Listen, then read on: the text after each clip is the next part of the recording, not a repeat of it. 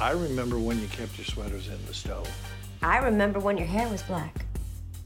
In the revival series, and just like that, Sex and the City has transformed into Death in the City. It's haunted by numerous losses, both literal and figurative. The revival opens with dialogue about the COVID-19 pandemic. Remember when we had to legally stand 6 feet apart from one another? Yeah, I miss it. And the episode begins and ends with 2 incredibly major character deaths. The first scene rushes to explain why Samantha is missing from the iconic foursome. She's no longer with us. No, she didn't die. She's in London. She's not literally dead, but later, Carrie and Miranda admit that to them, it feels like she is. It is kind of like she's dead, Samantha. We never even talk about her. And in the episode's final moments, major spoiler alert here, the love of Carrie's life, Mr. Big, once again leaves her behind, taken away once and for all by a heart attack. A downright sinister product placement for Peloton that led to a very weird cross-promotional ad campaign. Should we take another ride? And just like that, the world was reminded that regular cycling stimulates and improves your heart, lungs, and circulation. Meanwhile, seeing Stanford on screen may remind viewers of the recent real-life passing of actor Willie Garson. On a subtler level, too, the remaining 3 leads, Carrie, Miranda, and Charlotte, are undergoing feelings of loss for the people they once were. We can't just stay who we were, right? Even the city feels like an entirely different character, no longer inviting and exciting and full of sex, but hostile, harsh, and woke to a degree that leaves the women feeling unnerved and irrelevant. Here's our take on the grim place where Sex and the City catches up with its characters, the message it sends about what it's like for women to grow older, and how the ladies can still resurrect the seemingly joyless, sexless city that was once theirs. And some of us have something we really need to change, and so change. Do it! Change it! Change that shit up! You're not happy with who you are? Step out of that box and change it!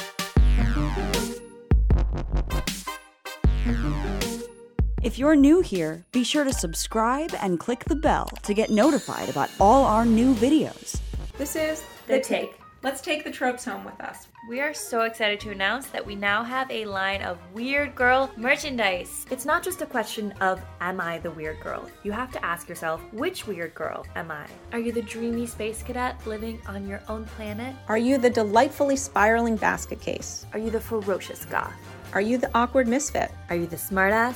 I think there's power in owning the weird girl in all of us. You can now express it through posters, mugs, a backpack, t-shirts. Wear it on your sleeve, announce that you are the weird girl. We had so much fun conceptualizing these characters and drawing from our favorite weird girls of film and TV to create our vision of the 5 types. One of our favorite designs is this beautiful line art rendering of the weird girl. She's got the iconic goth visual. It just looks great whether you're doing a cute backpack, a hoodie. You can grab a tote or a poster with all of the weird girls. Or another approach is to mix and match. So you grab your Space Cadet water bottle, your Misfit hoodie, and your basket case poster behind you. I love these shirts. It's also super soft. It's very soft. I really feel like I could live in this. Quite lovely. Click the link in the description below to order from Spring right now and get the best possible deals on your merch. Put your order in right away to get it before the holidays. To the weird girl. To the weird girls in all of us.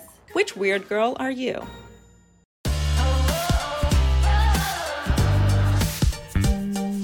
Who's it even from?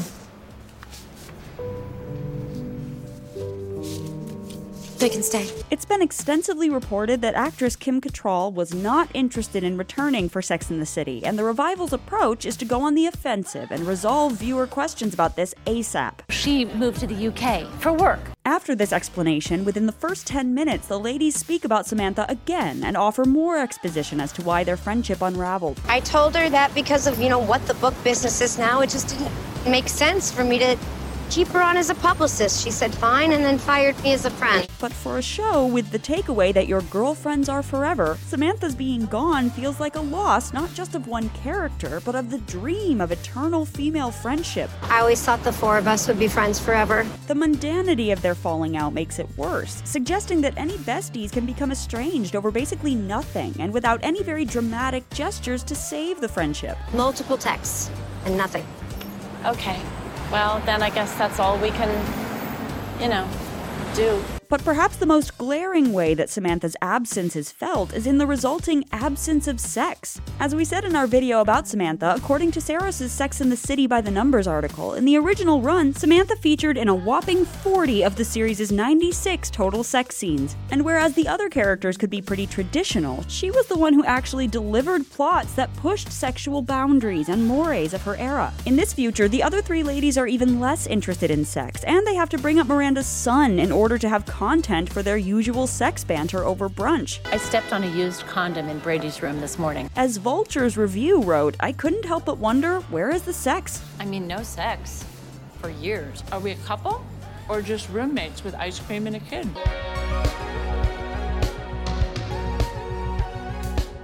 After Samantha, what would happen with Big was probably the biggest question on viewers' minds about the revival. In recent years, many have criticized the rom-com-esque ending of the original series, where Big and Carrie at last united in a fairy tale conclusion. Carrie, you're the one.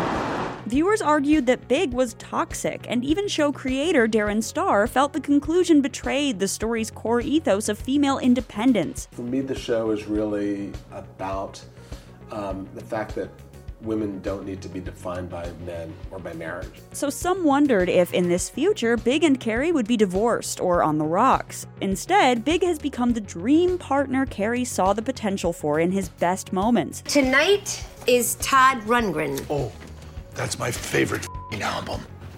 You know you've said that about pretty much every album since we started this little dinner ritual. And this once womanizer who dated models and celebrities for status now makes Carrie feel so secure that the two can make jokes about him wanting his Peloton instructor. I'll be spending the night at home with Allegra.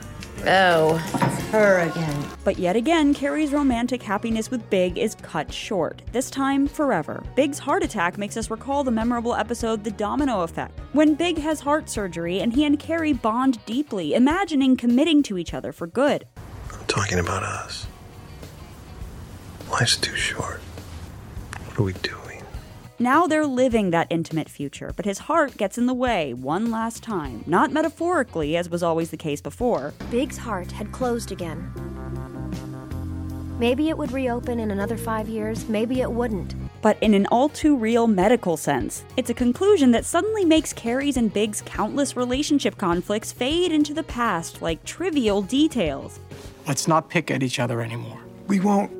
It's stupid and petty and not important. And it's also a writing solution to the Mr. Big saga, which had come to feel like a trap the franchise couldn't escape, given how many viewers criticized him, while others were totally attached to Big's and Carrie's happily ever after. Just keep reminding myself that at least we were happy. At the end, it helps. Happy, sad. But it's interesting to imagine if the series had done the reverse with its two major deaths, had Samantha actually die and get the hagiographic treatment, and Big move to London. The way the episode wrote it creates an odd deification of the guy who took a long time deciding if Carrie was good enough for him. Am I the only one that remembers what a prick he was to her? And a marginalization and near vilification of the woman who most embodied the sex part of Sex and the City. I understand that she was upset, but I thought I was more to her than an ATM. So, when in the third episode, when Big still manages to get under Carrie's skin from beyond the grave by leaving money to his ex-wife Natasha, there's almost something reassuring about how it restores her to the old Carrie. The sixth stage of grief is stalking. Who's consumed with insecurities about her relationship with the old Big. I almost forgot how I used to feel all those years ago, so nervous and insecure and desperate. Like I wasn't enough. Who in turn is always just a little disappointing and a lot mysterious as a partner. The single photo I found in his wallet is of a dog he never even mentioned. In the end, Carrie feels the closure she needed to feel that her romance with Big was true soulmate love. Classic John, just always a puzzle. I'll never understand why he ever married me when he was always in love with you. But when Mrs. Preston leaves behind Big's apartment to go back to her old place, there's a sense that it's this individual person, outside of the blissful romance with Big, now post Happy Ever After, who's freed up to get back to being the real Carrie. And just like that, I walked myself home.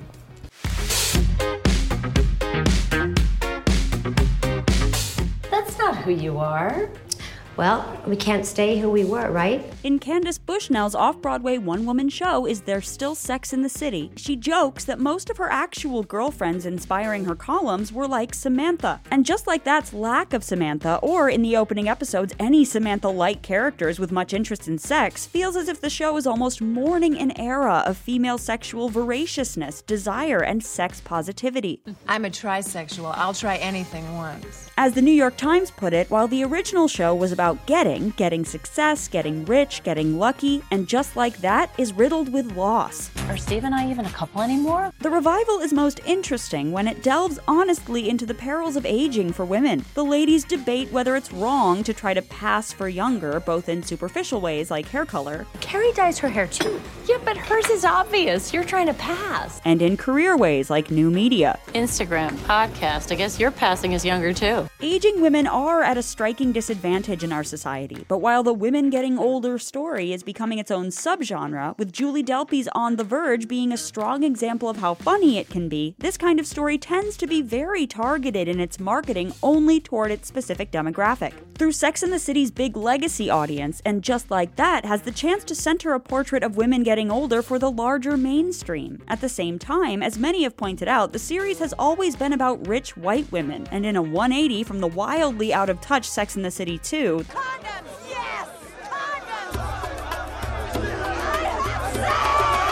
the revival bends over backwards to correct itself and hold its characters accountable for their privilege. But it's precisely when the series is trying to be current that it feels most off the cultural pulse, with a series of woke moments so cringy that they feel unnecessarily mean to the characters. Miranda's terrible word vomit toward her black professor. My comment had nothing whatsoever to do with it being a black hairstyle. I knew that you were black when I signed up for this class. Feels out of character, making her, as The Guardian observed, the idiot she has never been. Each of the 3 remaining main characters is now mirrored by a woman of color who matches her personality. Give that to Black Charlotte. Yet a large part of these characters' role in the story seems to be helping the 3 leads get over their awkward white person anxieties and be themselves again. Stop talking and just breathe. Still, the writing has some moments of honestly representing how cultural shifts have unsettled older generations, and how for older professional women, these questions of fading relevance or graying hair can be confidence-destroying. I think I was just so worried about saying the wrong thing in this climate that I said all the wrong things. The city has always been a main character in the show. New York City is really the 5th character. But it no longer feels like it belongs to the central friends. The women are on the defensive, still perfectly styled, but lacking their old boldness, somewhat mournful that they can't be just like they were. Intentionally or not, the show expresses an anxiety that these women, and by extension their narrative, aren't relevant, no longer leading the feminist charge and shaping the discourse, but feeling they have to grasp for scraps of cultural capital. The opening image of the revival is the 3 women waiting for a table, while others are served around them with more urgency. The shift of Carrie's old catchphrase, "I couldn't help but wonder," to the new, "and just like that," gets at the feeling plaguing the characters, like the rug's been lifted out from under them. And just like that, Big died. This anxiety of irrelevance has been seized on by critics. The Ringer, for example, titled its review, "Our Culture Has Moved Past Sex in the City." But their sad starting point is a call to action to the ladies. I say this with love. You better step your up. I'm gonna step my up. For Miranda to shake things up, for Charlotte to be the radically loving and accepting mother she always wanted to be, and for Carrie to reinvent, rediscover, and reconnect with that bold, edgy, sexy writer she once was and can be again. You had a column about sexuality in a mainstream newspaper in the 1990s. You're the OG. We are so excited to announce that we now have a line of Weird Girl merchandise. You can now express it through t-shirts, posters, mugs, a backpack. Wear it on your sleeve. There's power in owning the weird girl in all of us. Announce that you are the Weird Girl. Make sure to order now to get it before the holidays.